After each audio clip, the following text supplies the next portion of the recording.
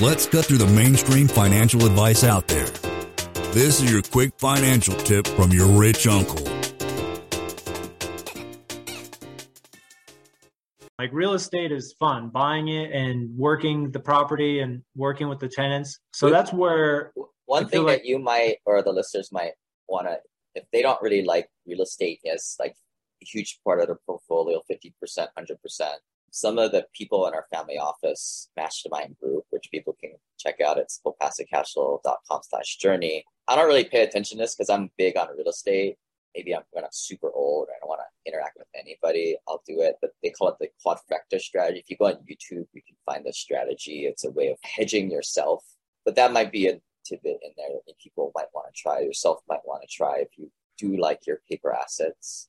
I just don't like them because I think it's kind of like some people don't like coffee sourced from conflict areas. They just don't want to drink that stuff.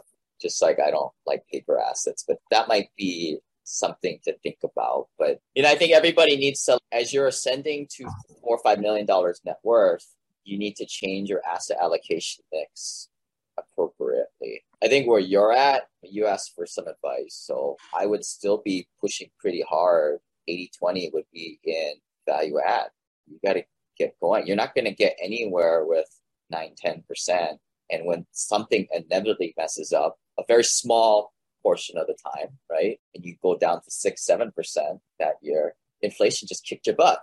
This is a game of inches. You got to get that 14, 15, 16% to beat inflation so high now. Somebody else told me the other day that they're ditching their triple net because a lot of their tenants are a lot more sophisticated, bigger guys, and they're more, they can bully them because they know inflation is going up, and they just dropped the lease and said, screw you. What are you going to do? Sue us? You're going to sue Walgreens? So that's why, like he said, like the industry in general is not getting as strong for the triple net crowd. And I took that as, well, right now, this is a bull freaking market right now.